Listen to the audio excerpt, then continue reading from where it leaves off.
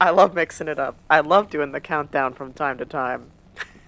Also, it was so breathy. I know, it was breathy and creepy.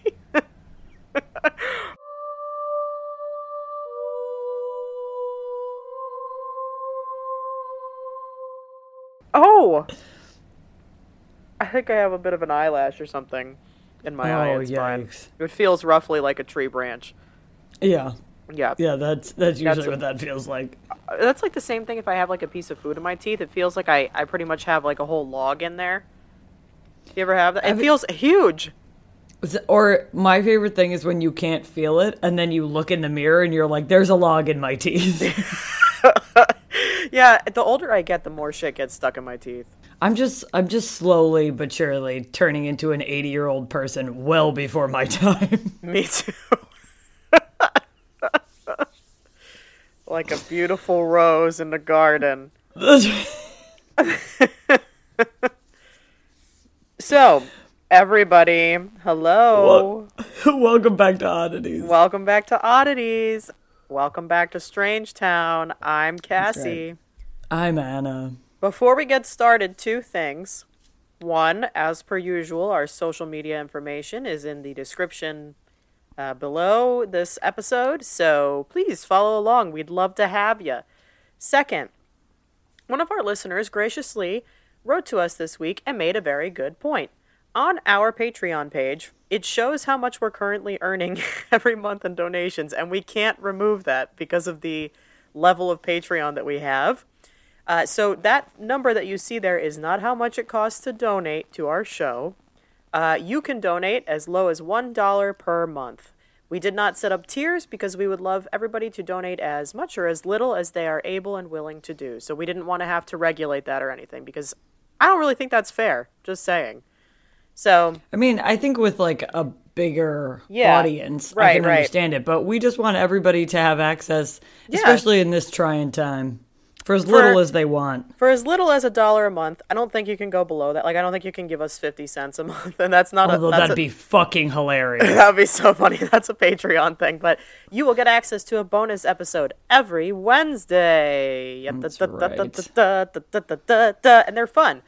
And so I just wanted to, in case there is confusion about that, this listener made a very good point, so I thought I would bring it up. So thank you to the listener and to you all. One other item. We have a merch shop. Check it out. We run specials regularly. Usually it's 15% off or 20% off or free shipping. So check back regularly. And we will try to, make posts about it on our social media so you're aware. It's just sometimes, things are pretty hectic for both of us right now. So we will try our best. But in case we miss it, be sure to check it out frequently because we run lots of sales. That's right. Spiel done. How is we? Great job. Thank you. Because I don't know if all of our listeners know this, but Cassie and I both have full-time jobs. Oh, for sure. This is not we would love for this to be our full-time job. Like, that is the dream for both of us, but it is not yet, but it will be. Next up, world domination. Toot, toot, all aboard. Don't worry. At the beginning of this episode, you heard how we're slowly turning into old people. It's going to be very chill. Pretty soon, our podcast is just going to be the sound of my knitting needles and nothing else. Now I'm going to be complaining about how I don't understand the internet, and that's going to be it. It's going to be the whole podcast. Get off my lawn. Oh, big time. I'm okay. I'm tired. It was a very rough week. So I have been watching things that only bring me joy. They put Shrek 2 on Hulu. Corey and I almost watched that last night. Not on Hulu. We almost rented it. We don't have Hulu. That movie is a masterpiece. I love that movie. That of the Shreks, that is by far my favorite. Puss in Boots, awesome. Also, the song Incredible. At the end when the fairy godmother is like, "I need a hero." Her fucking rendition of it, tight. It's so there's a whole scene that I completely was just like unaware of, I guess, as a child. And I was watching it, and it's when they get arrested, and it's like making fun of cops or whatever. Cops. Yeah, it's so fun. And it's like, and Puss goes, "You capitalist pig dogs." There are a lot of like. That's a great example of a It's movie so that has smart. Yeah, it's very smart, and there's like a lot of like kind of, I mean, adult, I guess, jokes thrown in there that Yeah. like now that we're older, it's a great movie. I love that movie. Oh, it's so good. And then they find the catnip on it. He catnip on him. He goes, That's not mine." He goes, that's not mine. Antonio Banderas. Did you know that means Antonio Flags? I love that for him. That's just And this is the last thing. They're using a pepper grinder instead of like pepper spray. yeah, I know. I was like, this is the greatest movie I've ever seen in my life. I also really like it when Puss in Boots is in the bar, and they're depressed, and he orders a milk. And he goes, just leave the bottle, Doris. If you can't tell, I watched this movie a few times because it brought me so much joy. Great movie. And sometimes that's all you can do is just find joy like that. And I've been watching It's Always Sunny in Philadelphia too. Oh, that's a good one too. Oh, but this, I was interested because there's a show on Netflix this week. It's called Who Killed Sarah? But to me, it's like a Spanish soap. So I It's thought supposed to be good, right? I thought only Netflix was recommending it to me because I watch a lot of Spanish soap operas. No, it's like I watch blowing up. And then I saw it was like #1 in the US. I was like, what? Is it good? I mean, I watch a lot of telenovelas. Mm-hmm. It's very interesting. Like I don't know the answer to the title yet. Yeah, it's supposed to be like a real good like whodunit. Yeah, it's got a lot of telenovela-esque Love themes that. to it. Maybe we'll Like, check it out. Everyone's having an affair, everyone's lying. For some reason in telenovelas, every single person has a secret. Oh yeah. And I don't know why that is. Juicy AF, you know. But yeah, it's very good. And the lead guy is from Narcos, and he was very good in Narcos, and he's very good in this. Oh, cool beans. And that's been me. How are you? I'm good. This was a busy week. There was something like very significant every single day this week. I had an exam on Thursday, but that's my last exam until the finals, so that's We love nice. that. But in the meantime, I have 2 presentations and 2 problem sets. And to what? Problem sets, but they're not like textbook problem sets. They're like it's almost like mini papers kind of. It's What is a problem set? like a set of problems to do. Like homework, but the way they do it, instead of it being like a multiple choice thing or like a bunch of math. Well, some of it's math, but like mostly it's kind of like mini essays. So that's really stupid. Oh, I see. I thought that seems like a strange phrase. That phrase is very unfamiliar to me. Oh, okay. I thought it was like literally like you were back doing math equations. I was like, what's going on? Well, I am in a sense on some of them, yeah, but no, it's kind of like homework. I don't know, it's very strange. So anyway, I've got that in the meantime, but no tests until finals, so that's great. And you better believe my ass is taking those tests like the first day that the teacher drops them, because I am taking courses this summer as well, so I have a very, very small break, so I want to give myself as long of a break as possible. 1,000%. So Mama's going to start studying early. But you know, And the other... yeah. Oh, sorry. I just thought about the other exciting news is this Monday, I'm getting my first shot for the Yes! vaccine. Yes, and I had my first one. It went well. My arm was a little sore for maybe a day and a half, but not a big deal. So yeah, next round is the round where I anticipate maybe potentially taking a sick day. Right. Yeah, I have a feeling I'm going to need to, too. Yeah. And I just saw that the CDC said people that are fully vaccinated can now safely travel in the U.S. They're like, releasing Yeah. all the rules for people who are fully vaccinated. I'm losing my mind. I'm going to see people again. I know, that's what I was just thinking. I was like, oh my God, Anna and I are going to be able to record together in person and hang out. Dude, I was like, yo, the second I'm my 2 weeks or whatever after my 2 or 3 second weeks shot, or whatever it is. Yeah. I'm getting in the car and coming to see you. Road trip, baby. I love it. Hell yeah. Hell yeah. And then we could do ghost hunting. And find the bruja in the woods. Yeah, Stregonona. We'll bring her some meatballs. You bring me these meatballs. Bring me these meatballs. I won't sacrifice your firstborn. The god Strega. That's right. The Strega father. This is about to be like Stregonona also sounds like Marlon Brando. And all Italians sound like Marlon Brando, according to me. right. So, I mean, if they hit old enough, yeah, they kind of do. Mamma mia, you know. But yeah, anyway, aside from all that, things are good. The usual. I've got a really unique setup with my equipment today. Now, my headphones, my headphones are like Bluetooth ones, but the battery was low, and I have like one of those portable chargers. But the portable charger is too heavy to hang off of the headphones, so I have the portable charger tucked into the strap of my sports bra, and then it's plugged into my headphones from there. It's always something with technology on Oddities. You look like you're part cyborg. I do. Oh yeah, I kind of feel cool. Yeah. Anyway, that's about it. So what do we have today? Would you like to go first? Because you said yesterday you have a dope topic. Direct quote. Yeah, but yours is quite sad, right? Mine's a little heavy, a lot heavy. Do we want to end on a lighter baller topic? Yeah, let's do that. All right. Okay. So this is a this is a listener request. I'd like to give a trigger warning because there will be discussion of suicide because today's topic, as you can tell by the well, actually no, you may not tell. It's called Aokigahara, but that's the suicide forest in Japan, is what it's known as by I guess us. I don't know. But anyway, so if you're uncomfortable, of course, feel free to skip ahead and you don't have to listen to me discuss this. Yeah. Yeah. So, as I said, Aokigahara is also known as the Sea of Trees, and it's a forest on the northwestern flank of Japan's Mount Fuji. And it is 30 square... Nope. We're gonna start again there. It's...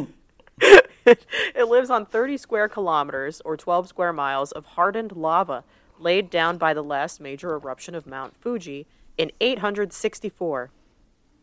God damn. I know. Excuse me, I have indigestion a little bit. The western side of Aokigahara, where there are several caves that fill with ice in winter, is a popular destination for tourists and school trips. That seems a little wild to me, that they're bringing school trips here, no? I mean, what's the purpose of the school trip? I guess to check out the ice caves. Oh. I don't know. But anyway. I would be very nervous that a child would wander off. Yeah. Big time. I guess sign a waiver before you bring the kids in there. Parts of this forest are quite dense, and the lava that it is like, I guess, built upon, if you will, absorbs sound, which helps to provide visitors with a sense of solitude. The forest... Wow, my voice just cracked. Did you hear that? The forest! Wow, puberty. Okay, the forest has a historical reputation as a home to yore, which are ghosts of the dead in Japanese mythology. In recent years, Aokigahara has become known as the Suicide Forest, and it is one of the world's most used suicide sites. Signs at the head of some trails urge suicidal visitors to think of their families and contact a suicide prevention association. I think that's great. I do too. That they put the signs up with and the suicide prevention, they had the phone numbers. I think that's great. Yeah.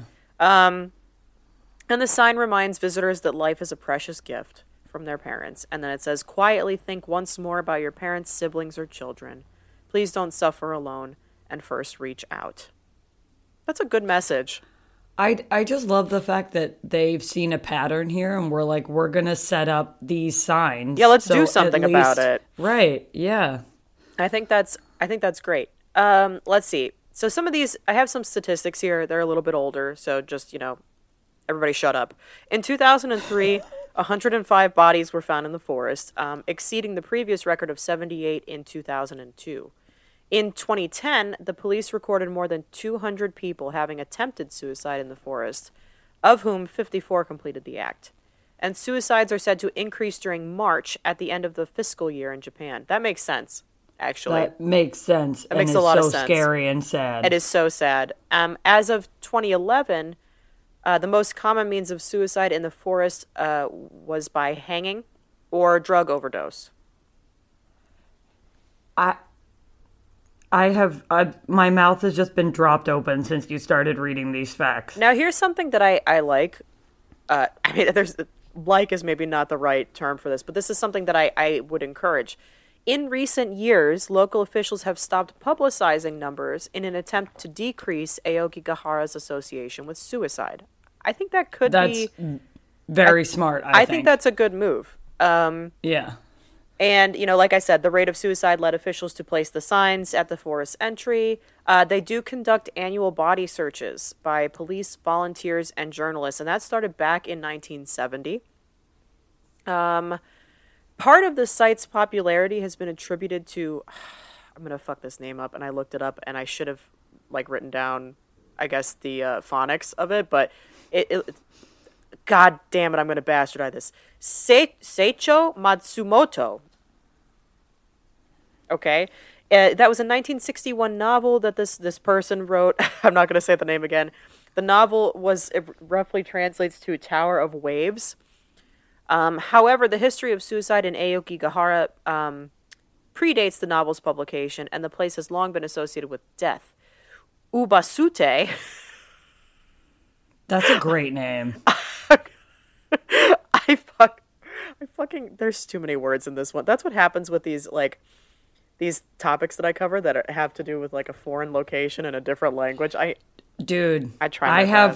I have the phonetic spelling next to.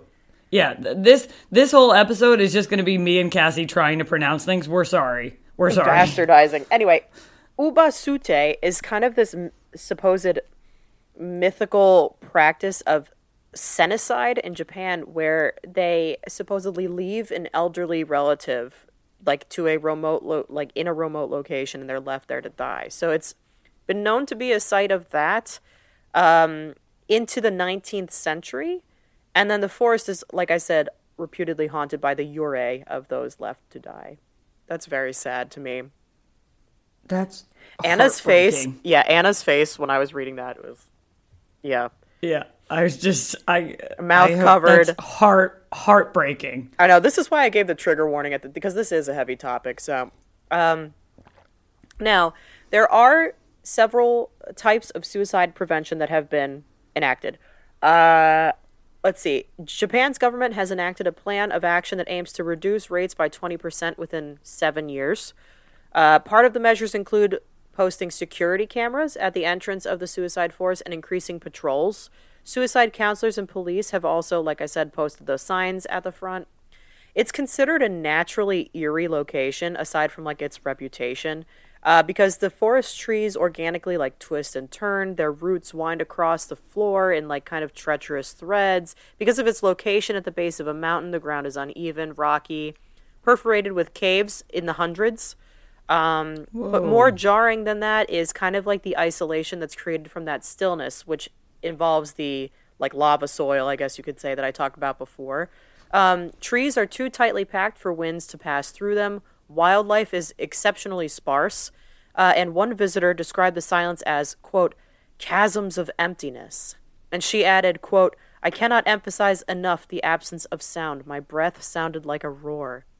That person should write a book, first of all. For poetic as all hell. And also, I want to go just to witness that. I kind of would like to go, and if they're doing school trips, I got to think that there are certain areas of the forest that are maybe safer for tourism, I would say. Right. I wouldn't want to go as a sign of disrespect. I would want to go just to not witness at all. What it's like to hear the sound be absorbed. That silence. Like that. Yeah, absolutely. So going back about the novel that I touched on, so back in 1960, Seicho Matsumoto released the tragic novel Kuroi Jukai. I tried. And basically in it, a heartbroken lover retreats to the Sea of Trees, aka Aokigahara, to end her life. And the romantic imagery has proved a seminal and sinister influence on Japanese culture. And also looped into the lore is the complete suicide manual, which dubs Aokigahara the perfect place to die, and the book has been found among the abandoned possessions of many suicide forest visitors. Now going back to that ubasute, which I talked about, which is, it roughly translates to abandoning the old woman. It's an uncommon practice now, and I think it was, I don't know how common it was, way back. And a lot of times people would only have resorted to it in desperate times of famine, where a family would lessen the amount of mouths to feed by they would lead an elderly relative to a mountain or similarly remote location to die, not by means of suicide, but by dehydration, starvation, or exposure. Some say that this is not at all a real occurrence, but just grim folklore.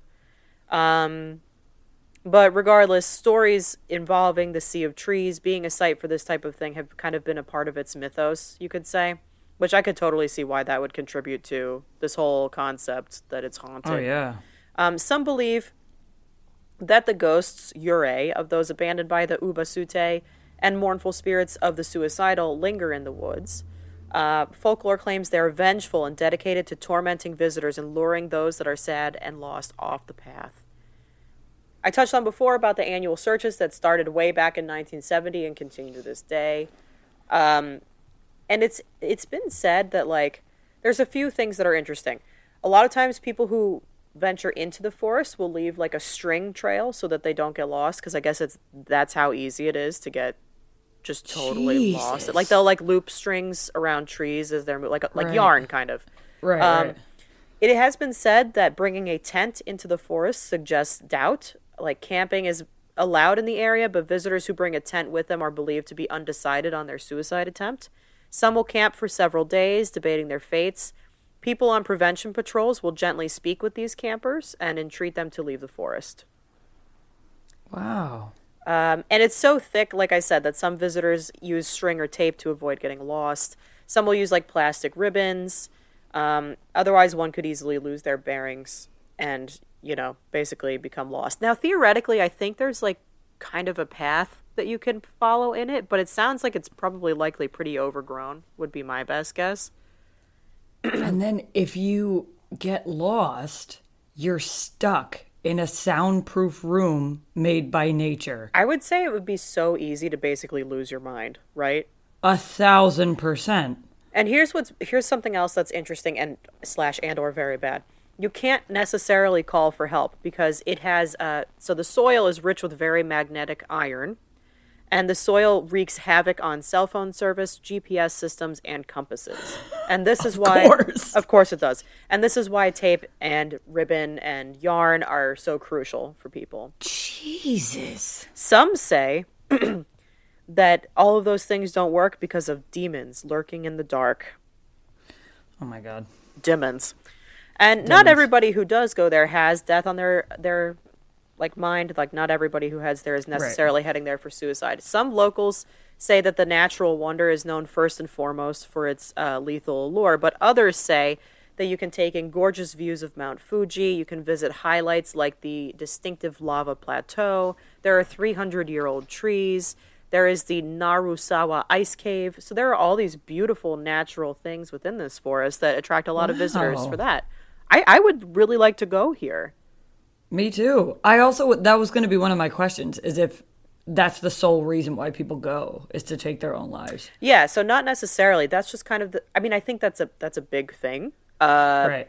And I wholeheartedly support their efforts to try and help people.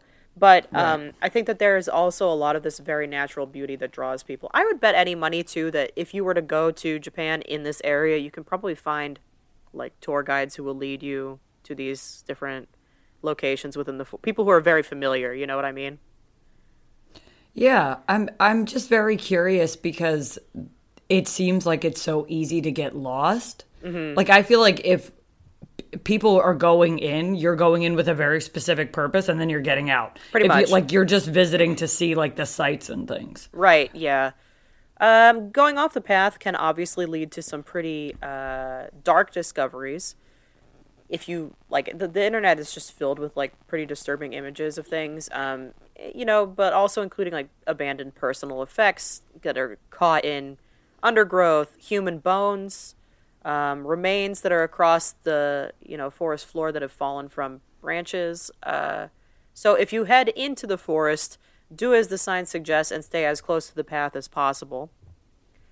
Now, some say, like, there's a few, like, explanations as to why a lot of people go here for suicide. 3 decades ago, a Japanese psychiatrist was interviewed and they interviewed a handful of Aokigahara survivors, like suicide survivors.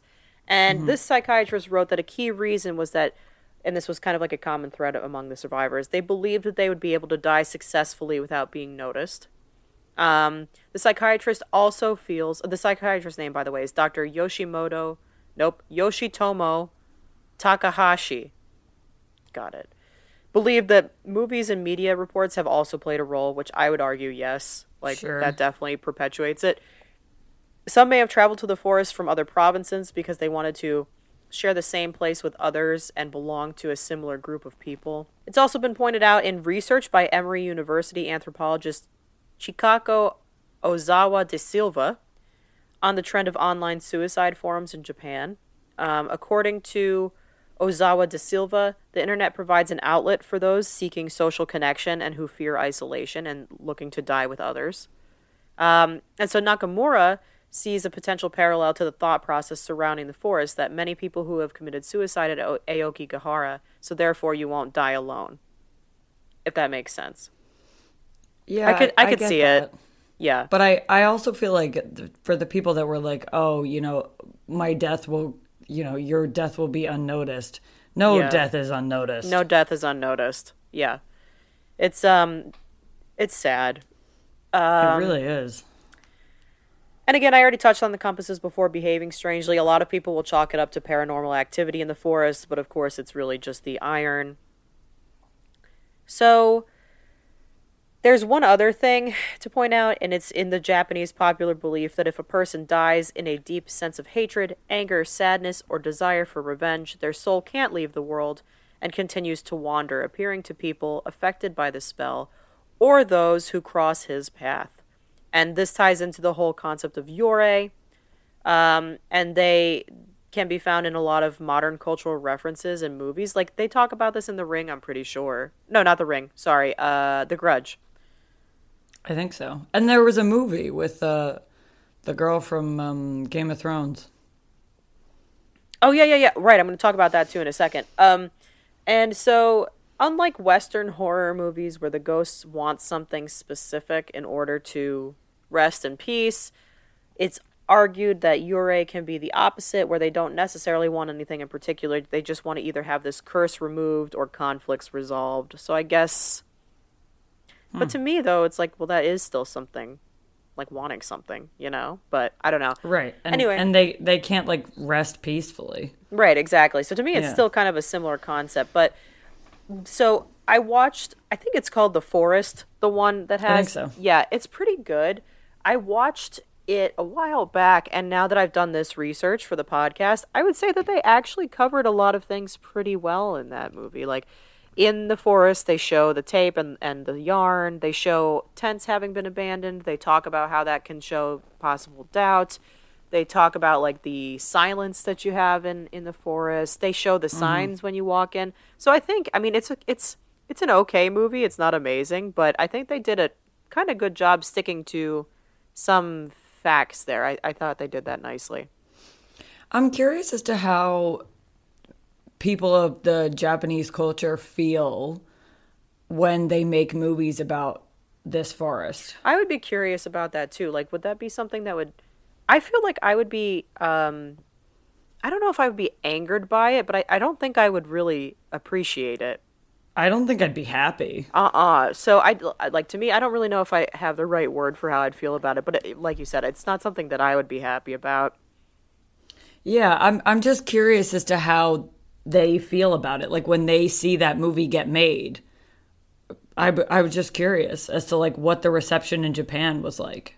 Yeah, I don't know. It's an interesting thing. And I, like, this is a different topic, but it's just kind of occurring to me, like, all of these things about it's haunted, it's, you know, all the paranormal, the yurei, the stuff that, you know, whatever, because of Uba Sute, all of that.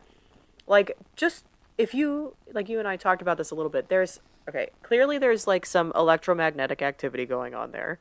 There's, like, it's so thick you can hardly hear anything. So if it's that thick, it's also probably very dark, I would assume, in a lot of spots. I would imagine, yeah. To me, I don't well, I don't know. I don't know that it's necessarily haunted, but I think that your mind could very, very easily play tricks on you in a setting like that.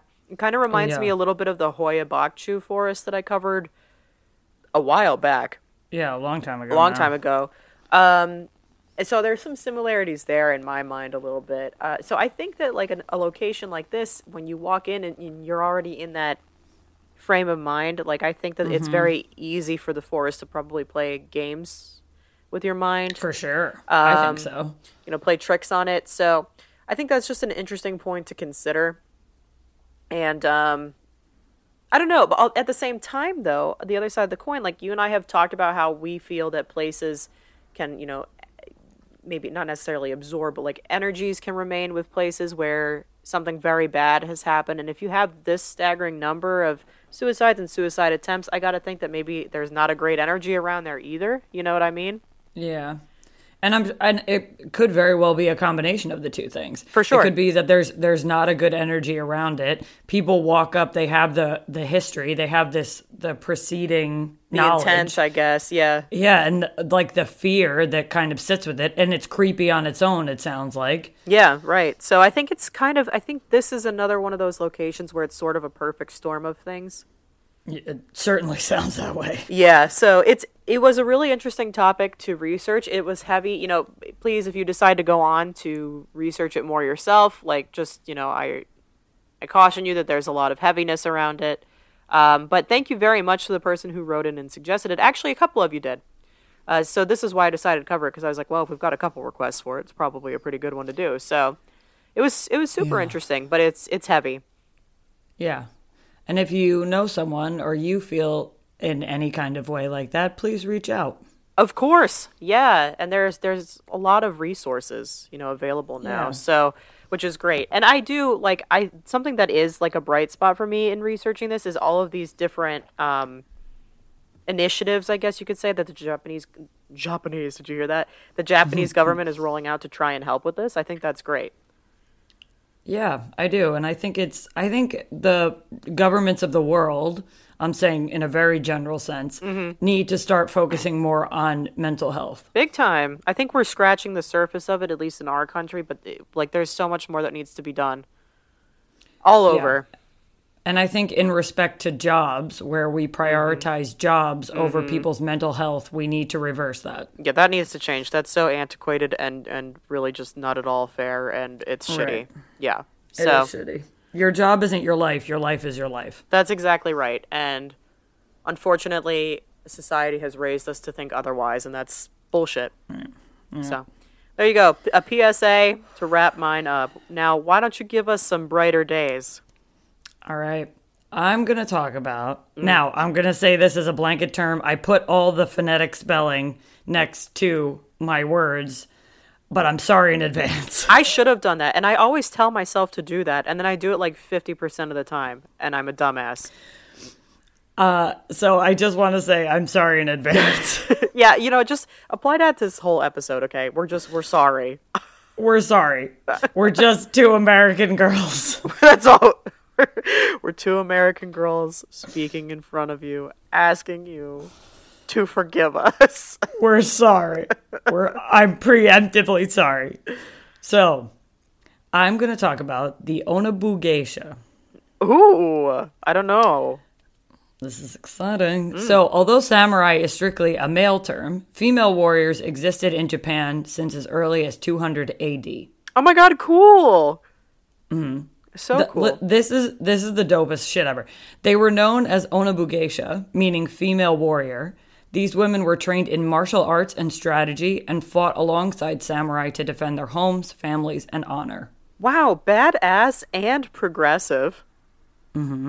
Before the 12th century, with the rise of the samurai class, Onabu Geisha were part of the Bushi, which is a noble class of feudal Japanese warriors, and were acknowledged to be every bit as strong, deadly, and fearless as their male counterparts. Amazing. Also, side note, I like how Bushi kind of sounds like bougie. It sounds like bougie. Yeah, right. So I just really like that. I just like that we're always like kind of making fun of a noble class in every culture. I know.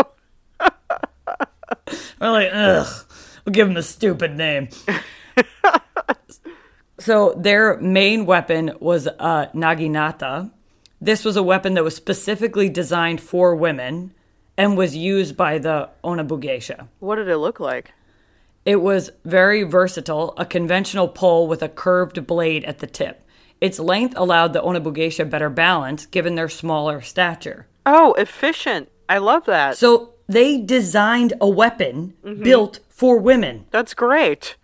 It's genius. Why are we not still doing this? So, in the event that their communiques, I like that that's the word. That's I the one fuck that up. throws you off. Yep. Well, so Yeah. did Japanese for me. I'm like, Japanese. Again, we're sorry. In the event that their communities were overrun by enemy warriors, the Onabugeisha were expected to fight to the end and die with honor, weapons in hand. Badass. Here's the thing. This makes so much goddamn sense. Yeah. Why would you not arm and prepare half of your fucking population? For sure. I am staunchly for this. So during a peaceful time during the Edo period, the naginata became a symbol of status and was often included as part of the dowry of a noblewoman. That's arguably the coolest part of the dowry. Let's be real. She was like, that's my sword, don't touch it. Yeah. Okay, so she comes with sheep and whatever, but does she come with a naginati or whatever it's called? And like they're like, yeah, it's over there, don't touch it, she'll kill you. That is hers. It was made for her. So after Tomo Gozen, who I'll get to, the Onabugeisha flourished and made up a large part of the samurai class. Female warriors would protect villages and open schools across the Japanese Empire to train young women in martial arts and military strategy. Oh, fantastic. Did they have cool armor, too? I want to know if their armor looked similar to, like, samurai armor. I'd be curious. It did. Yeah. In all the pictures I saw, it, like, did. It That's looked very similar cool. to samurai armor. Which is badass looking, by the way. Cool design. It is. Although there were many different clans spread throughout Japan, all of them included samurai warriors, and all were open to the Onabugeisha. That's amazing. Historical sources offer few accounts of the Onabugeisha, as the traditional role of a Japanese noblewoman was restricted to homemaker and wife. But recent research has indicated that Japanese women frequently fought in battles. Remains from the site of the Battle of Senbon Matsubaru, in 1580 showed 35 out of the 105 bodies were female. Ah, that's almost half. That's fucking wild. That's amazing. Well, it's like a third. That's amazing. So, let's talk about some famous Onabugeisha. Okay, please. There was an empress that was an Onabugeisha. That's how it should be, I feel like. No?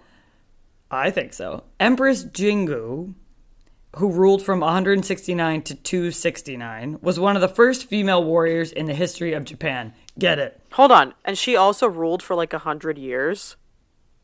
Yeah, just wait. Jesus Christ. Okay. She's fucking baller.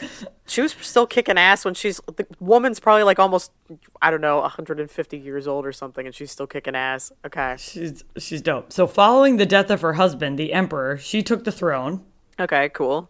And personally led an invasion of Silla, which is present-day Korea. Oh my god, we love a hands-on leader. She is said to have been pregnant when she bound her body, donned men's clothes, and rode into battle. I think that's why the armor looks similar. Because I think they were just like, it works. Yeah, it works. And like, why is there a wide, distinguish between the two? As long as it's not something that was going to like weigh them down or whatever, Right. The legend says that she led the successful expedition without shedding a drop of blood and continued to rule over Japan for the next 70 years until the age of 100. Holy shit. And casually being pregnant while she did that whole, like, shebang at there. And just destroyed bitches. Oh my god. That's the time to have a woman do something, right? Oh, big time. Oh yeah. I mean, that's just if so anybody's going to angry. destroy anybody, it's going to be a pregnant woman, and I love it. God bless. In 1881, she became the first woman to be on a Japanese banknote. As it should be. Well deserved. So now we're going to get into one of the most famous Onabugeisha, who was Tomo Gozen. Oh, okay. Wow. See, when you said that name earlier, for some reason in my mind it was a dude. I don't know why. It does, even when I read it, I was like, wait, what? For some reason that I guess the phonetics of it sounds like like a masculine name to me. I don't know. Yeah. Yeah. So during the Genpei War, which went from 1180 to 1185, which was between rival dynasties of Minamoto and Taira, a Japanese female warrior emerged. Here she is. Here she is. Ta-da! So Tomo Gozen was a legendary swordswoman whose expert talents included archery, horseback riding, and the art of the katana, which is the iconic sword used by the samurai. Amazing. So she doesn't use the nugget. Never mind. I'm going to fuck it up. The other thing. The naginata? Thank you. Yeah. I think she does, but I think she also... But she, like, specialized in these... Okay, got it, Yeah. got it. Cool. Like, I think she was just dope as hell. Fucking multi-talented. That's right. In the 14th century piece called The Tale of Haiku, Gozen was described as, quote, a remarkably strong archer, and as a swordswoman she was a warrior worth 1,000, ready to confront a demon or a god, mounted or on foot, unquote. Talk about a prepared woman. Ready to confront a demon demon or a god. god. I love that. I, too, want to be ready to confront demons and gods anytime. What a baller. Holy shit. So she was one of the few warriors that engaged in offensive battle, known as onamusha, rather than defensive fighting, more commonly used by traditional onabugeisha. Interesting. I like the concept, though, that, like, traditionally Traditionally, it was a defensive tactic. I like that. I think that's cool. Yeah. Yeah. I also think that could be why she also was good at the katana, because she's got both. An offensive fighter. Yeah. She's got a little, you know. Cassie's just moving back je ne and forth. sais quoi. Yeah. That's right. As the Japanese would say. That's right. Yeah. Yeah. We're multicultural here. Yeah. She was respected and trusted by her troops on the battlefield. In 1184, she led 300 samurai into a fierce battle against 2,000 Taira clan warriors and was one of only 5 to survive. Dude, talk about balls. Truly. You know? Later that same year, during the Battle of Awazu, she defeated the Musashi clan leader, decapitating him and keeping his head as a trophy. We love us a trophy. Got it. Thanks we for the memories. We love a bad bitch. We do. Memories. Oh, that was funny. That really got me. She was so well respected that her leader, Lord Kizu no Yoshinaka, considered her the first true general of Japan. Beautiful. Mm-hmm. And she should be. This is a bad fucking bitch. I just love that she decapitated that guy and was like, now his head's mine. And this is mine. And then she probably, I don't know, carried around as like a good luck charm or something. Who knows? I thought of I don't know if you ever watched the show Vikings, but I thought of the scene in it's fine. But I thought of this, I mean, it was good. And then all of a sudden, like season 4, you're like, where are we going? Sounds like Game of Thrones. Big time, 1,000%. But in Vikings, one of the most baller women, she takes someone's head and just whip someone else in the face with it, and that's what I feel Love like. that. Oh yeah, what a big old move. I mean, not a move, mood too. All of it. It's both. It's a move and a mood. Everybody shut up. So let's talk about Hojo Masako. Okay. Because she's wild. All of these women. They're crazy. They're great. She was the wife of the first shogun of Japan in the Kamakura period, which was 1185 to 1333. She was the first onabugeisha to be a prominent player in politics. Oh, Here cool. we go. Here we go. A little dabble here, a little dabble there. A little dabble there. After the death of her husband, she became a Buddhist nun, which was a traditional fate for samurai widows. Apparently, so is shaving their heads. Okay, that's kind of cool. Yeah. Love that. But she didn't take up residency at a nunnery or a convent, but instead continued to be involved in politics. Cool. She played a critical role in her 2 sons acting as shogun, although her 2 sons sound like they were like, ugh. Oh, like okay. They just sounded crazy. And I think because they called this, I think the Kamakura period, I think I read they called it like the Age of Regents, because it was always just like someone of like a clan, just like no one like blood belonged there, I don't think. Okay, all right. And it doesn't sound particularly unified. No. Okay, right. And that's like her one son died because a different clan wanted him dead, and then her other son, it seemed like he ruled and then he didn't. It all seemed very confusing. Okay, that sounds like a whole thing. Yeah. But she continued to her rule even after the upheaval of regents, and she remained in powerful positions to the court, no matter who was in charge. Nice. Okay. So she was always just like chilling. Yeah, she's like, I'm here. She consolidated her rule under the advisory council. She managed relationships and connections between imperial and aristocratic families and administered judgments and post-war rewards. Oh, that would be my favorite part. Administering judgments. Get over here. Come here. I hate you. Shut up. Shut up. We've had enough out of you. Get out. So in an era that acknowledged the authority and legitimacy of women in a ruling position, her dominance enabled the Hojo clan to dominate the Kamakura shogunate, which was the feudal military government, until the downfall in 1333. Later, she was given the nickname Ama Shogun, which means nun shogun, which is adorable. That's so cute. Also, like, Buddhist monks and nuns blow my mind. They're, like, capable of so much shit. And I just like that she was like, okay, my husband died, I'm going to shave my head, and I'm going to become a traditional samurai widow. And then all of a sudden she was like, no, I'm going to stick around. I'm going to mix it up a little, And then they were just like, oh, she's the Ama Shogun. Like, she was just like, she was chilling. She carved out a little niche for herself there. And that seems like what all these women do. Yeah, well, it's interesting. Pretty much the theme among all of these is that they're so good that they can't be denied some kind of status, title, like, you know what I mean? They're all so good that nobody can, like, refute them, pretty much. It also, I think, is an interesting thing that they also were treated with equality, it seems like, even on the battlefield. And respect, and yeah, right. Right. So I think that they never...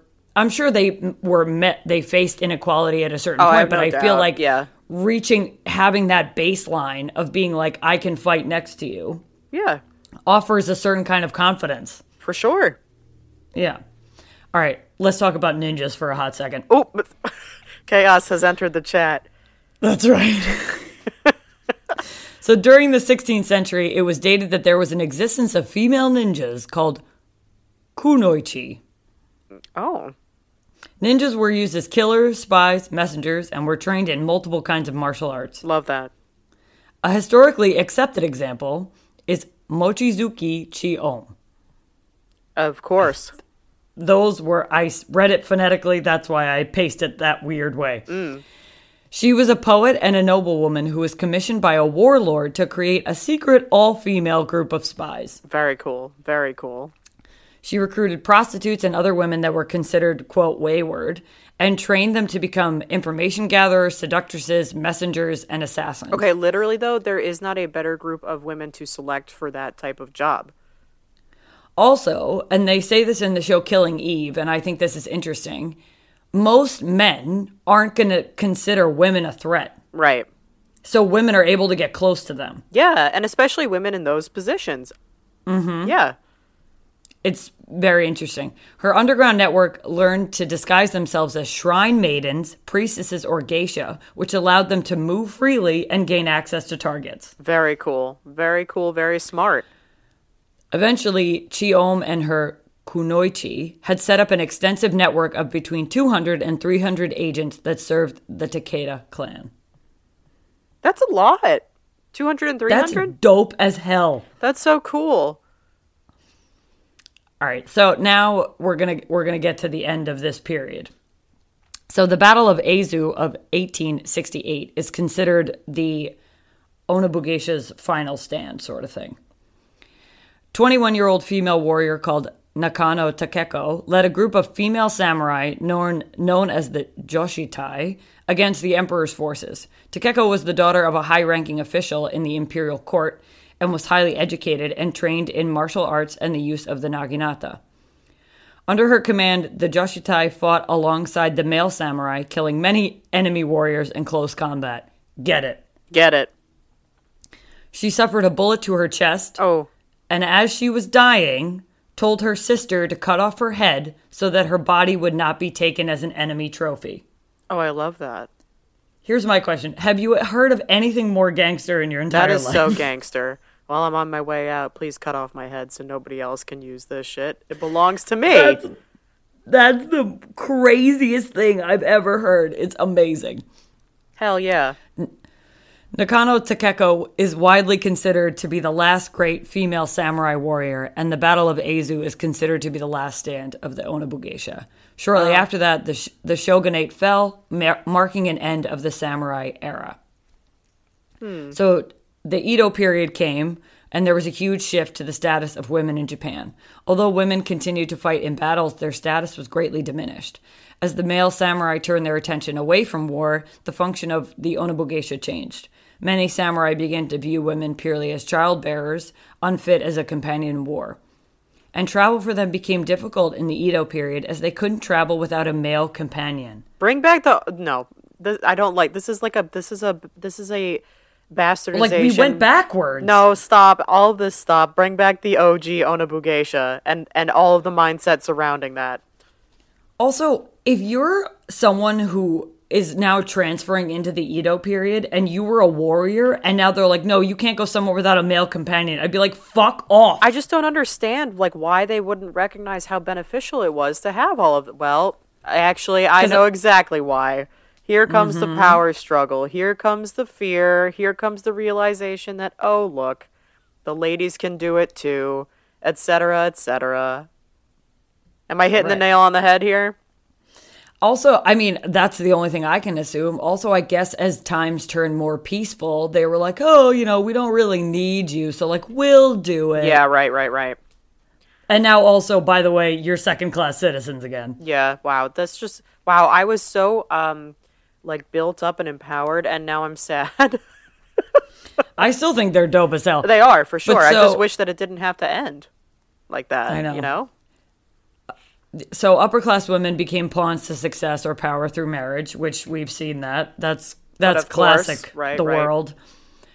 And history has mostly buried the Onobugeisha, mainly as Westerners' intrusion began to rewrite history of Japanese warring culture, resulting in the world's idea that samurai were strictly men. Fuck. But that is the awesome story of the Onobugeisha. That is a story that should be told and shouted from the mountaintops and everything else. Right? Yeah. What was that? That was donut shit. Something happened out there. I'm afraid to look, so it's fine. Anyway. I think that's, like, I realize this is an oddities podcast, but I think this is a wild fucking story. Well, I think it can kind of almost qualify as an oddity. It's something that's been kind of, like, forgotten. It's like this sort of mysterious thing that people just, like, didn't know really I didn't know this existed, and I studied fucking history, you know? I was like looking through this and all of a sudden I was like, what is this name that keeps popping up? Yeah. And I clicked on it and I was like, what the hell is this? Like, I feel like a door opened in my mind. I was like, what is this? It's amazing. It's so cool. I love all of this except for the ending bit. That part made me sad and frustrated. I mean, well, that to me but is I'm also like, not surprised.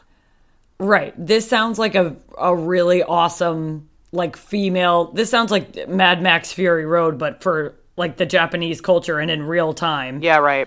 And in real life. And then all of a sudden, like, reality comes back. Wow. This was a really interesting, cool Japanese episode. Yeah. Wow. And I didn't even plan that. And then all of a sudden I was like, what are Onobugeisha? Then I was like, click. And then the world became more colorful and brighter. And then magic opened. I was like, what? Very cool. Wow. Well done. Also, I'm going to tell you this right now. It makes zero sense to only educate, and I realize that the world has been doing this forever. So long. It makes literally zero sense to not treat half of your population as just as good. Right. It makes no sense. Right. It doesn't. It's not benefiting the world. Sorry. It's not. This was, wow. Also, I just love the fact that they were like, female bodies are smaller, And instead of them being like, you can't do as much, they were like, we're going to make a sword that works better for you. We're going to craft something that makes more sense for you. I think my favorite figure in all of this was the one that cut off the head and then beat somebody with it or something. I love that. Oh no, that's what I just feel like she did. Right. But she did cut off his head. Yeah, right. Yeah, that was Tomo Gozen. Yeah, I like that. I like Tomo. Yeah, she baller. Yeah. And yeah, she was one of the most famous Onabu geisha. Well, I mean, which is awesome. I mean, they were all amazing. Yeah, for sure. They all are great. But that was a big move. It makes me feel like, yeah, it is. It makes me feel like how many amazing stories must have happened and now are just like gone. Totally forgotten and lost, you know? Yeah. If anyone knows anything more about these women or was taught more or whatever, please let us know. Drop us a line. Also, we're really sorry for all of our pronunciations. Yeah, I'm sure we fucked up like this whole episode. Like this was just an hour of fuck ups, but that's okay. Anyway, a big thank you to the listeners who wrote in for my topic. This was and your topic was amazing. And so yeah, like Anna said, if you have any other information, please write in. And stay cool.